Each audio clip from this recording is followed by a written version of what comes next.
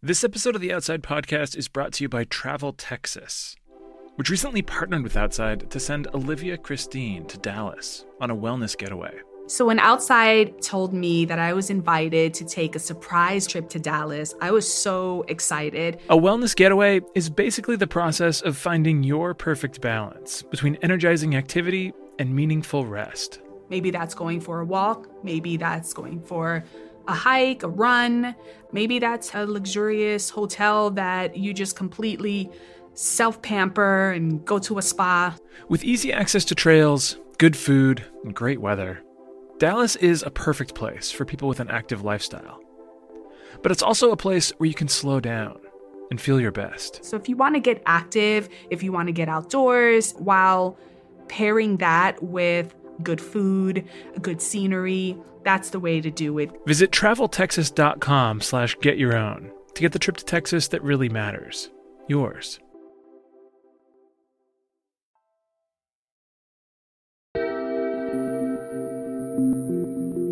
From Outside Magazine, this is the Outside Podcast.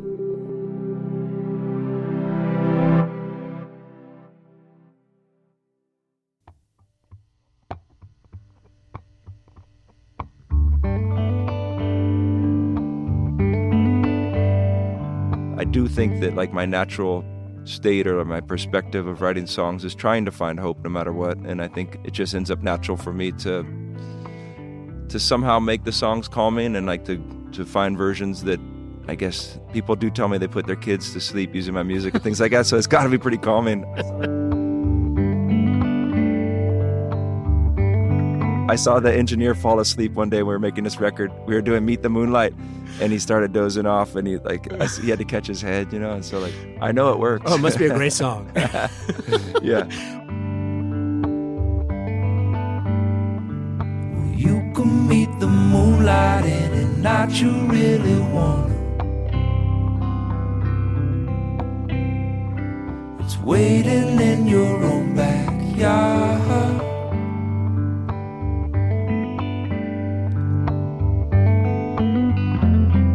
Jack Johnson does an impressive job of summing up what the world thinks about his music. Full of hope and happiness, calming, sometimes to a fault. For 2 decades, his albums have served as the soundtrack to our good times. Hanging at the beach, taking a road trip, kicking back with friends after surfing or biking or skiing. I'm Michael Roberts, and I've done several long interviews with Jack for Outside over the years. One of the things he's told me and others is that many of his songs begin as questions in his head.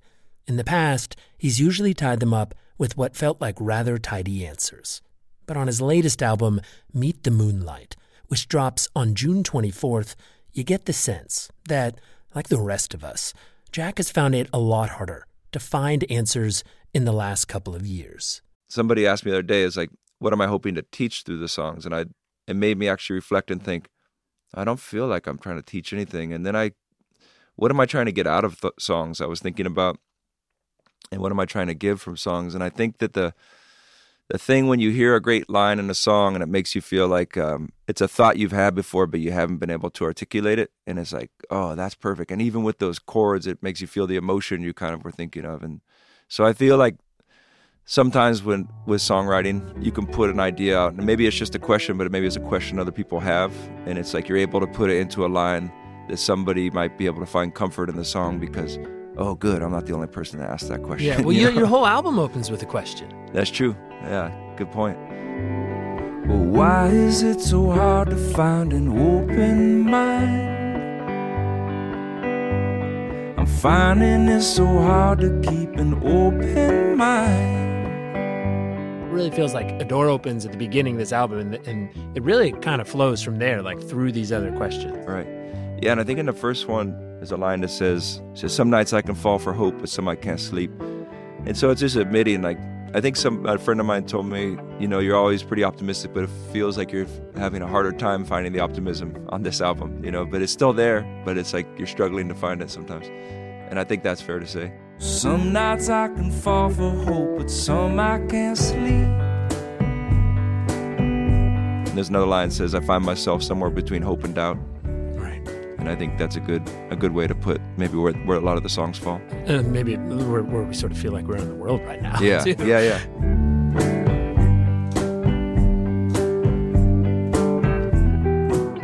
When I wrote a feature profile of Jack back in 2010, one of my biggest takeaways was that, for the most part, he's exactly who we think he is. A surfer from Hawaii, the guy with the guitar around the campfire, making people smile and sway and sing along. A man who cares about his family more than anything else. But there are other sides of Jack that might surprise you, like the fact that he's a fierce competitor at everything. Surfing, ping pong, and yes, music. This is probably what led him to make a bold choice when recording Meet the Moonlight. Instead of starting out at his Mango Tree studio in Hawaii and working with the same producers he has in the past, Jack traveled to Los Angeles to work with Blake Mills, an immensely talented multi-instrumental musician as well as a gifted producer who has worked with Alabama Shakes and Jim James of My Morning Jacket. Almost from the outset, some creative differences surfaced as they developed the title track. It was like maybe the first or second day we'd hung out. I was playing the song and I just played the wrong note on a part. And he said, wait, play that again, though. It's more interesting than your real idea. And like, you don't really want to hear that. Like, you kind of want to hear like, no, my original idea is really good. What are you talking about? And he's like, it is good, but that sounds better, even that mistake you made. And so I had a little trouble with that at first. It was interesting to have somebody say like, play that mistake over and over as like the hook of the song now. And I remember being like, I just don't really like that, at first, the first day. And he's like, well, how about this? We're here. You know what you would do naturally if I wasn't in the room. How about we just entertain the idea of seeing where I take this song? Let's just try it. And so we recorded a version, and then I tried to beat it a few times. And every time we'd play them back to back, I wowould have to agree that original one we did together was a little better. Yeah. And then it's like funny because he would say, it's like one of those parts when you first hear it, it kind of catches you off. Then you give it a few listens and you'll think, oh, I like that, all right. And then eventually it becomes the part you want to hear on the song, and like that was what he kind of said about it.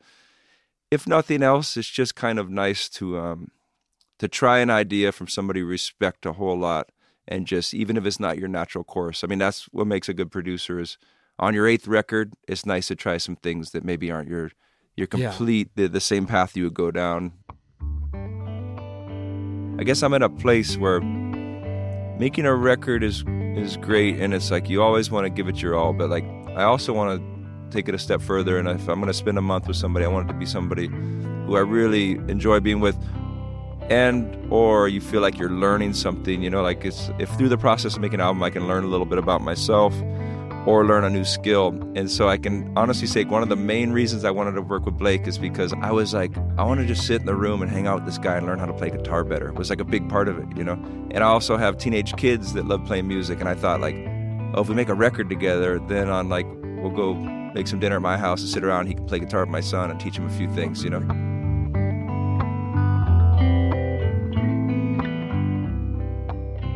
This would all play out exactly as Jack hoped. After their sessions in LA, he invited Blake to record with him in Hawaii, where their dynamic would change a lot, and Jack's son would get an incredible guitar teacher. We'd be in the studio, and then I was like, okay, it's time for dinner, and then we'd go, and and I'd be like over talking to my wife or whatever, and I'd look in the living room, Blake and my son would be sitting down just playing guitar for a while, and so like, that was like a big part of it. I hope like Blake's not offended by that, but because it's obviously a compliment. You just wanted to get your kid a really good guitar teacher. I wanted to get my son a really good guitar lesson. Well, that's the thing. Because you guys start in LA. I think you're there for like a week or so, just to work on some things. But then you get him to Hawaii. Did you immediately like he's barefoot? You took him to Pipeline. Like how did what were you? You were pulling him into your world, which is a pretty special place. So how did that play out? It was pretty funny because well, I like to just kind of get a lot done while the kids are at school and then be able to take a little break. I like being there. I don't want to miss any. I don't want records to get in the way of like me being able to coach soccer and stuff like that, right? So as much as we were working really hard, they were also like that first week had a lot of time to just kind of like, oh, cool, now we can go take a swim and get to experience things. And it was funny. Like after a week, there was one day we showed up. I was like, man, you're tan all of a sudden. I looked at him. I was like, you look like a whole different guy. Like I'm used to the pasty like Sound City version of you, but now you're looking. And he's like, man, he's like, he was like half joking. He's like, I get it all. Like, let's slow all the tempos down, forget all those loud drums and stuff. But it was there definitely was like a little bit of like a downshift where it was like, no, I get it a little more, and it was funny. Okay, so here's the Hawaii thing, though, because the assumption that everyone has is Hawaii is like all about like sunshine and coconuts and smiles and everything's super chill. There's some truth to that, but you're from the North Shore and you're a surfer, and it can be a really competitive place that way too, like really intense. Right. And, I've been outside long enough to have interviewed Kelly Slater and have heard stories about like, you can be a pretty competitive guy. Yeah. No, it's funny. It's ask any of my friends, and they all think that the whole mellow guy persona is really funny, because it's like if we play ping pong, I'm just as, if not more competitive than all my friends. That group, Kelly was involved in our little crew. He was from Florida, but when he started hanging out in Hawaii for the winter, he would kind of fall in with our crew. And we used to play a lot of ping pong, a lot of croquet. Croquet sounds very kind of like uppity, but it was like this 4-wheel drive version where we would kind of like put the thing like right at the edge of like the bushes, and if you could like send your friend into the bushes, they'd have to go like climb through to find it and stuff. Anyways, like we would all try very hard to win at all of it, and you're totally right. We were like a group of kind of very competitive friends trying to beat each other. And then I remember driving out the North Shore when you enter it earlier, but when you come around Waimea Bay, there's this cement thing to make sure you don't drive off the cliff into the bay. And at one point when I was a kid, I remember somebody spray painted across it, "Caution, egos ahead." And I thought it was the funniest thing. Like, it was really classic because there's all these big wave surfers, just so macho out there. Including myself growing up, those were my heroes. Yeah, well, but here's the thing though, is like, I wonder if any of that plays into how you approach music at all. Yeah, I can honestly tell you, like, when the very beginning, I didn't have an ambition that was further than the place I was at the time, meaning that like when Ben Harper invited me on the road to open, I was so amazingly excited about that tour. And I can honestly tell you, I realized like I'm getting an opportunity that I don't deserve right now. I was barely filling little clubs in Santa Barbara where I was living at the time, in LA. And then we got the opportunity because Ben dug our surf movies and I dug his music and we became friends. So he gave me that opportunity. I didn't dream past that. But when I got that gig, I wanted to do so good. I wanted to make sure that like we put everything into it. Like, I knew that like there's people that deserve this more than me, but I'm going to be the best opening band for him ever because I'm such a fan. And so like we would kind of make a lot of sports analogies, like going into it. Like there was that thing of trying to be the best version that we could do, and like talking about competition quite a bit actually, about like, how do we compete with ourselves? Like, let's try to outdo what we think we can do right now and not be, it was really important. It's funny, we talked about like, let's not be competitive with the band we're opening for or the band who's opening for us, like further down the line. Let's be really collaborative with that. But the competition would be like, let's make sure that like we're doing the best we can do. And it's not always about like playing the chords perfect or doing all that stuff perfect. It's just being as present as possible and making sure that you're not phoning it in, that you're here and you realize that like some of these teenage kids have saved up to be at this show, and like this, we know as music fans, like we remember what that feels like. Well, there's a song on the new album, Don't Look Now. Mm-hmm. And the first lines of that song are about someone staying up all night. Mm-hmm. And as I understand it, that's actually about you staying up all night writing music. Yeah. And so you were talking before about like how hard when you got that chance to open for Ben Harper, like you're like, let's go for it. Right. I'm just saying I sensed that on this album. Yeah. So like, what was with the all night sessions? Well, that's funny because so like I always kind of equate writing songs like something that I think a lot of people can relate to, whether it's in high school or in college, like when you had to write a paper. And I was the type of person that I would get like a pretty good thesis, or like I'd have the general idea of what I was going to do. But I would say pretty much every single time I would pull an all-nighter to get it done. And so that was the same thing. Right towards the end, I was trying to finish some lyrics, and I was like, all right, I only have a little bit of time left here. So it wasn't like I spent a whole lot of all-nighters. But I have this thing, my wife always gets really impressed because, we're at the age now where like you kind of like relish your sleep. And so like she sometimes will like wake up in the morning and say, whoa, how late were you up last night? And I'll be like 4:00 and she'll be like, whoa, like I could tell that really impresses her still, like it does back when we were 18 together and we'd have to pull all-nighters for school. And so the first line of the song was actually like, it was kind of almost like a love song. It was like, come on, wake up. Come on, wake up. How late were you up? Late enough to see the sun. But the original was, I love when you wake up and you say, how late were you up? And I say, late enough to see the sun. So it was like, the first line used to be, I love when you wake up. And it was me singing to her, I love when you wake up and you say, how late were you up? And I say, late enough to see the sun. From there, it became this kind of just chain of thoughts of like, you see the sun rise, and even though it seems like it's rising, we're actually turning. And so then the song kind of took a shape about being more about perspective and how you see things. And all these different perspectives in the world right now, and you know, the sense of division. And it's like the chorus became, don't look now, we're all shook up. Don't look now, but somehow we got shook up. Good luck, baby, we're only animals in love. And so it's like, we're just humans. Don't get too hard on ourselves. We're doing our best.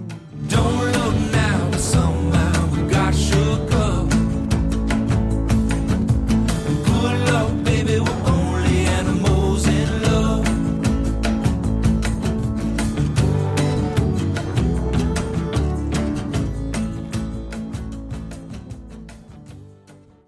We'll be right back. When you visit a state as big and diverse as Texas, there are a million different trips you can take. Let's say you've got an appetite for whitewater kayaking. You can get your own, so this is why they call it Devil's River, trip to Texas. Or maybe you have an actual appetite. I'll take a pound of brisket, 6 ribs, 3 links of sausage, and a piece of pecan pie. Trip to Texas. Go to traveltexas.com/get-your-own for the only trip to Texas that matters. Yours. Jack Johnson may be a hyper-competitive, former almost pro surfer from the North Shore, but he's also clearly a believer in having fun and maybe goofing around. Those character traits played out on Meet the Moonlight and in his collaboration with producer Blake Mills.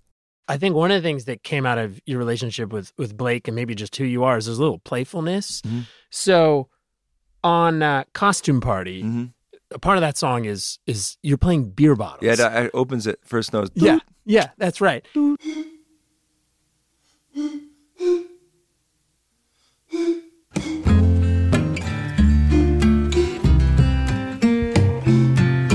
Like, I remember seeing that in the credits when I was first sent everything. I was like, wait, what? Yeah. And I was like, so is that an instrument that I didn't know about? So I was going to ask a little where that came from. And if it helped you answer that question, I did bring a non-alcoholic beer for you. Oh, okay, yeah. Sure. So, because I know there's some interesting history here, but I've just figured maybe a prop would support your... Yeah, I'll see if I can do it again here. Let me see. The original idea came from... So you have to take a sip first. And when it bubbles up like that, I've learned that it doesn't make the best tone. So let's see if I find anything about it. Oh, yeah, see, no tone when you got the bubbles. So give it a second. The lady's watching me through there, probably going like, why is that guy pounding a beer right now? What's going on? Okay, so there you go. This is going to sound so dumb, but it was funny when it was two friends backstage. You got to picture my bass player sitting next to me and me going, I've been dazed. Another sip. And confused. Another sip. For so long. It's not true. It's the descending bass line from Led Zeppelin's Dazed and Confused. And I just had a thought as I was drinking a beer that every time you take a sip, it gets lower. And that sounded horrible. And I'm sorry to the world who has to hear that, how dumb that was. But like, he pushed the beer bottle at me and made me do it. But so I showed that to Blake one night. At the end of the night, we were having a beer just in the studio.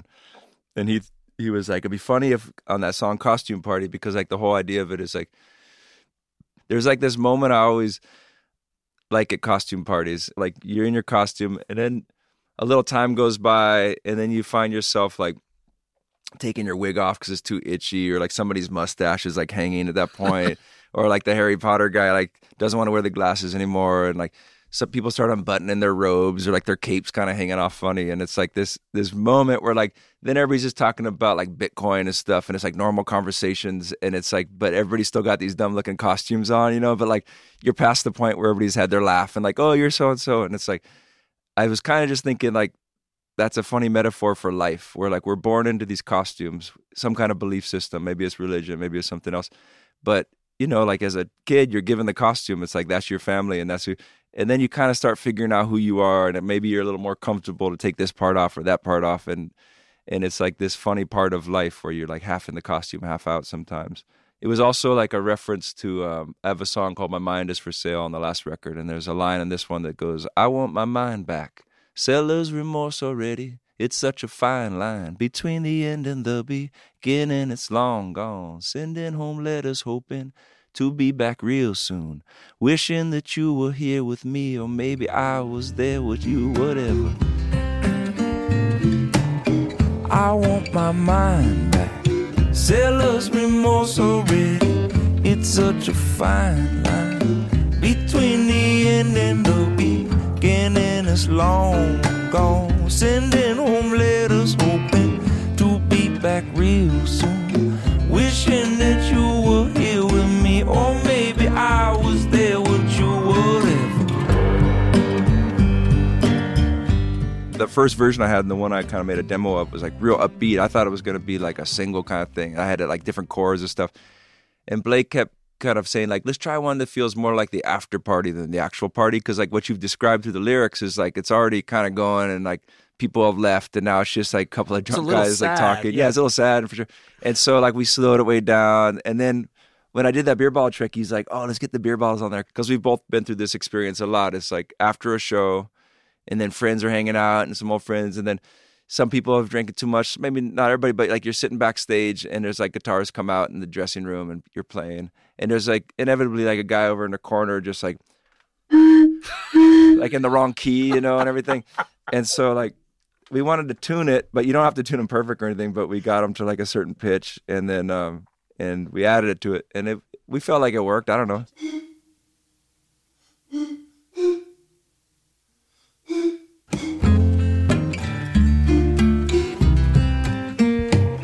So right now, the funny thing is like on tour, are we doing the bottles or not? Like every day at rehearsal, I'd find myself holding these 4 bottles and looking at the guys in the band and be like, you tell me, right? Like just put one of those little clown noses on me right now if I need it, or give me some knee cymbals. Am I that guy right now? And it's just like the most ridiculous thing. I don't know if we're going to do it or not. You'll have to get that guy who's from backstage who's had a few too many. It's not a bad Hey, you're idea. on tomorrow night. Totally. That's a good idea.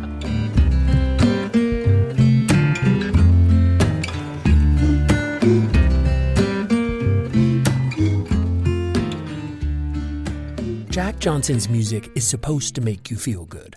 That's what he's trying to do. What I wanted to know is why.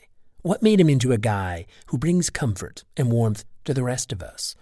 One of my theories was that it has to do with being the youngest of 3 brothers. I have 3 sons, and my little guy, he's a sweetheart. People I've talked to say this is common. When I asked Jack about this, he didn't exactly agree with me, but he didn't disagree either. And when you hear him talk about his family, you do get a sense of where his positive energy comes from. I was 10 years younger than my oldest and 7 than the other. So they were almost like young uncles. They were always so sweet to me. And I'm not just saying that because I'm on the microphone. Thank you, brothers, if you ever happen to hear this. They were always sweet to me.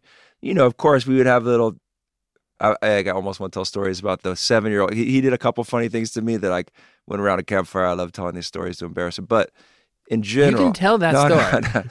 But like, well, I'll tell you one. Like one time I remember like being in our bedroom, we had bunks, and he had this cut on his foot, and it was starting to get a little infected, I guess, and he was babysitting, or he was watching me for our parents were out to dinner or something.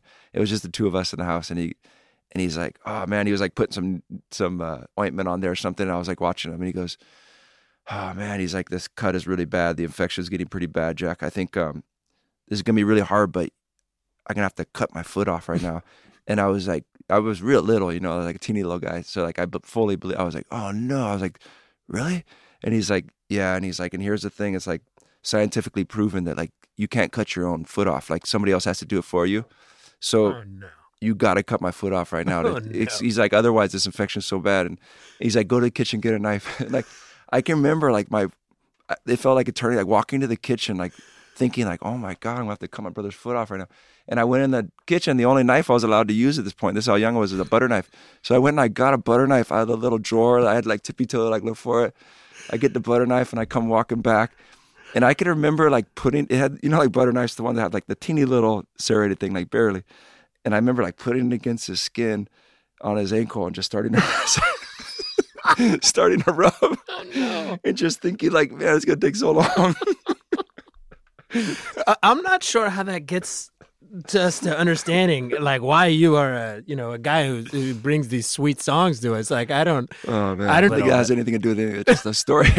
I remember it and it's pretty funny. So anyway, I think it's sometimes the piano player in my band and me, we joke like, whoa, careful, don't get too reflexive, because like the whole process of songwriting feels pretty magical. So with that being said, like the closest thing to kind of the question you're asking right now, I can remember trying to write my first few songs. And when I learned guitar, it was always to play music on the front porch or in the living room. I mean, the front porch is the romantic version of it, but just like wherever, it was just around the house. And our family would always be there, and we'd like sit around and play like Beatles songs or Bob Marley or different things.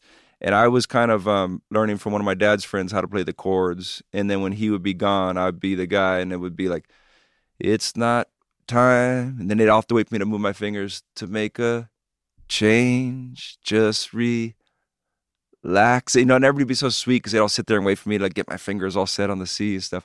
But my grandma was right there. She lived next door to us. And so she'd be sitting there listening. And then my brother's kids, my niece and nephew, they'd be sitting there listening. And we play these songs, like these family kind of songs you could play. And I remember writing my first songs. And I think somewhere in there I could just picture like my family sitting around listening to the songs, you know. And like, I think I always sort of wrote for families, like not intentionally, but I think it was just the understanding of like that's where these songs would be played and like shared with. Because I wasn't writing songs ever thinking that this would happen. Yeah, I was just writing songs to kind of play like, hey, what do you think of this, family? I never dreamed it would go beyond that, really. And so I think somewhere in there that was just my perspective, is like everybody will be sitting around listening to this. So I was kind of writing for my grandma. And I remember my grandma saying to me one time, like, I think it's so brave that you're sharing your thoughts with everybody, you know? And like that always stuck with me. Like my grandma saying that would always pop in my head. Like, it's so brave to share those thoughts. And I would be like, okay, I'll do this for grandma. Yeah. Well, here's the interesting part, right? Is because people reach for your music to feel good, but I'm thinking about your tour that's coming up here, you know, really soon, 35 dates, you know, the first time in 5 years you being out there. And I know, because you've told me this directly in the past, is early on in your career, the idea of like playing on a stage in front of a lot of people was not something you were thrilled about. You know, very early on, it was, you know, I don't know if it was scary or uncomfortable, but then you got to a point where you embraced it and you got really good at it. I wonder how much when you go on tour this time and you're thinking about it and you go out there like, this is giving something to you. It's not your grandma, but it's a bunch of people who are so excited to see you play and to have that family feeling. Right. And I wonder how that feels coming back at you. Yeah, it's really nice. I think my fear used to be, even if it was a little club, and then it's like, I would always kind of be, as I saw it growing, like we were playing this place called The Mint in L.A. I would drive down from Santa Barbara and we'd play to like a half full room. Then at some point, like word of mouth, it started getting full. And then there was a couple nights where it was like, they would come tell me like, hey, there's a line around the block and I can't get in. And it was like, wait, what? This is crazy. You started realizing like, oh, we're going to have to play the bigger venue. And then like, then we get there and the same thing started happening where like we played this spot called the El Rey, I think it was called. And like that sold out and there was like more people wanting to get in. And I'd always be like, oh, shoot, I'm just getting comfortable here. I kind of just want to play here. Can I just stay here? I think the big worry is like, am I going to hit a wrong chord? Am I going to forget my lyrics? And then what started happening is whenever those horrifying moments would happen that I would like, oh no, boom, fully clunk a chord. The whole crowd would start cheering and everybody would love it. And then like all of a sudden you're like, oh, wait, we can't really mess up. Like people don't even care if you hit a wrong chord. I'd forget a line and the whole crowd would start like cracking up and just like start singing the line for me. So then I started realizing like, oh, this isn't too bad. Like nobody's really sitting there singing like, oh, is he hitting the right chords? Is he singing the right stuff? No, everybody just wants to feel good and have a good time. So as long as you kind of get into this place where you can relax into it, it's hard to really fail. I mean, you play better some nights and you play worse some nights and you walk off the stage and we as a band some nights like, oh man, we got to do better tomorrow night. Like we didn't play very well, but like, I think a lot of the pressure came off when I realized that nobody was coming to my shows to see if I played my scales right. Like there's bands that are like that. You want to see them rock and be really tight and stuff, but we're not one of those. Like luckily for us, it's not our gig. But the idea of like this going from, you know, maybe it went from a scary experience to one that you enjoy. Yeah, and so to now one that I'm like, this might be a nurturing experience for you. You know, you're going out there to this larger family that you don't know any of these people, but you're going to be up there in front of thousands of people, and they're going to be singing along with you. And I just wonder, after the last few years especially, and with the intention behind this album, like if that might feel a little different than it has in the past. Yeah, I think that's a great question. I think that there's a balance there for me. It's like, it definitely feels really good to get people together and to sing all along together, and especially like to be able to like back off the mic sometimes and the crowd's singing it. You look so good, sleeping next to me, but there's not enough time. There is no song I can sing.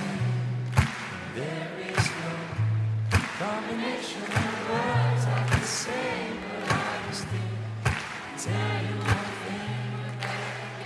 thing. You know, you're gathering people to sing together and to be together and to celebrate together. There's a lot of positive and a lot of healing, and it makes me feel good to know that people are getting something. Merci beaucoup.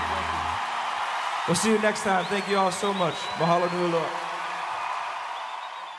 It's nice to give the songs, and I definitely get stuff back from like getting the feedback, but you just have to be careful of like what you're trying to feed yourself with and not let it overinflate you, you know what I mean? You can say anything on a stage and people will cheer. You can say the dumbest thing in the world and people will like clap or cheer, and so you just have to be careful. Like me and my friend Zach, we always joke when we get home, like we'll call each other a couple days after being off tour and be like, hey, I don't know what's going on. Like, I keep saying things around the house and nobody's like clapping about it, or like nobody's like, my family doesn't like, you know, cheer every time I say something dumb. Like I try to stay kind of even. Like I feel like when I walk on a stage, you get shivers. I get shivers for sure, like all the time. Like there's parts that move you and stuff during the show, and it's so fun and it's exciting when you nail like a guitar part and stuff, and it's fun. You get a little rush. But when I walk off the stage, I don't want to be in a state that like I gain too much from that. I kind of want to just still be level.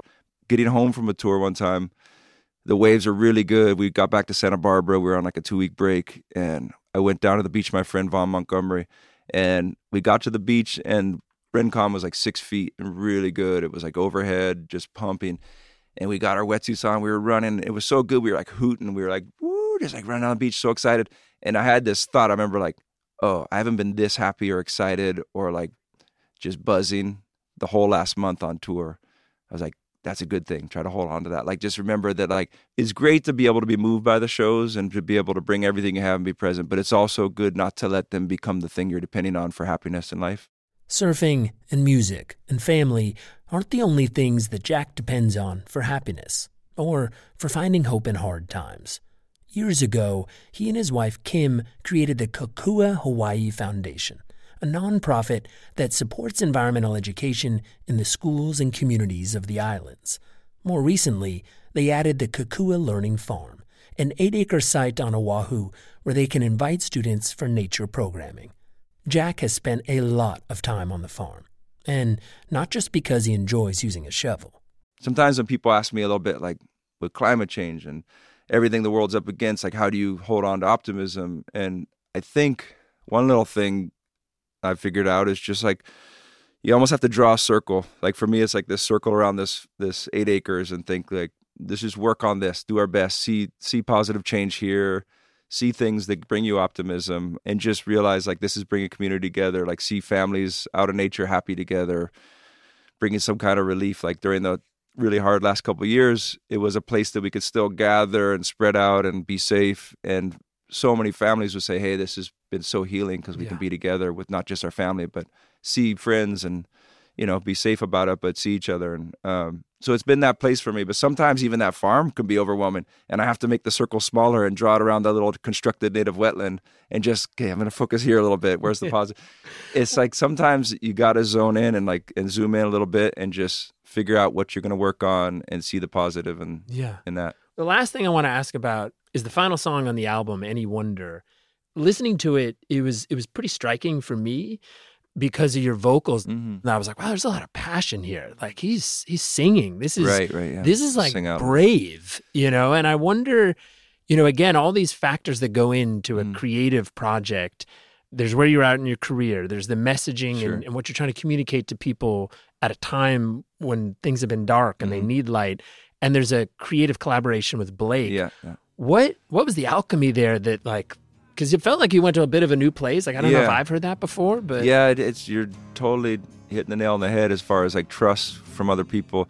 Not just Blake, like definitely my wife. I've always, we've been together so long, and like I'll like show her stuff and be like, what do you think? And like she'll give me an opinion always, and just always an honest one. And so like a song like that, I played it for her, and she really loved it. She loved the version.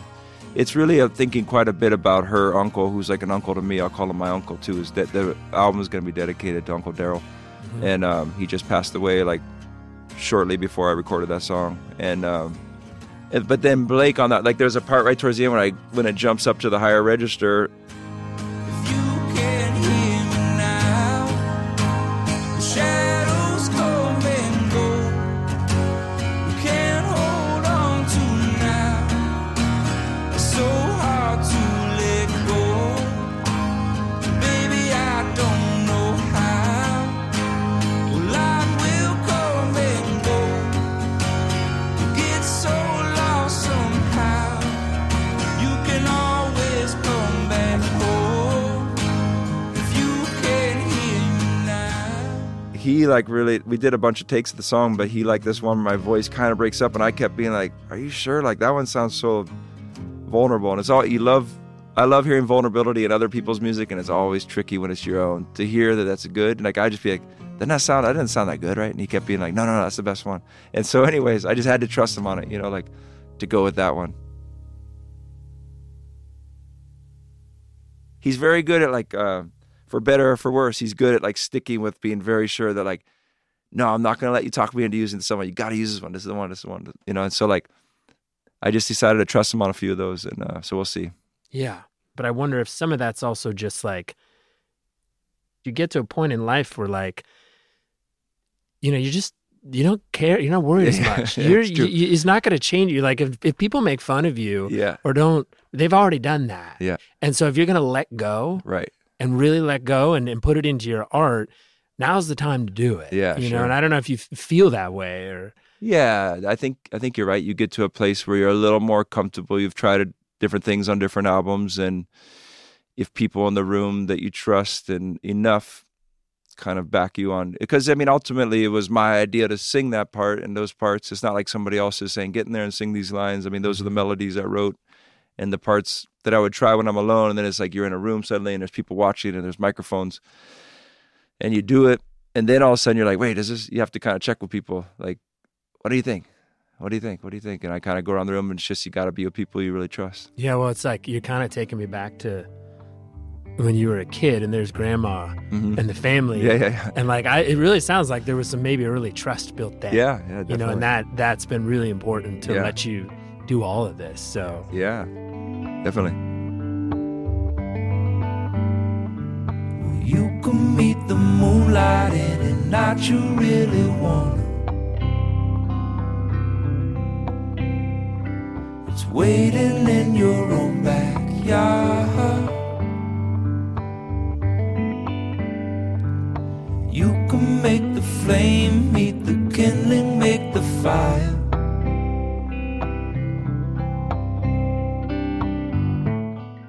Jack Johnson's new album is Meet the Moonlight. It comes out Friday, June 24th. He's on tour now. Details at jackjohnsonmusic.com. Jack is also joining Outside for our first NFT launch, the Bedrock Badge, to raise money for the Kakua Hawaii Foundation. Badge holders have a chance to win tickets to his shows at the Hollywood Bowl and signed copies of Meet the Moonlight. Learn more and get your badge now at outside.io. My name is Michael Roberts. I produced this episode. Ness Smith-Savadoff recorded my conversation with Jack in LA. Thanks, Ness. The Outside Podcast is made possible by our Outside Plus members. Learn more about all the benefits of membership at outsideonline.com/podplus. We're offering new members a 25% discount. Just enter the code POD25 at checkout.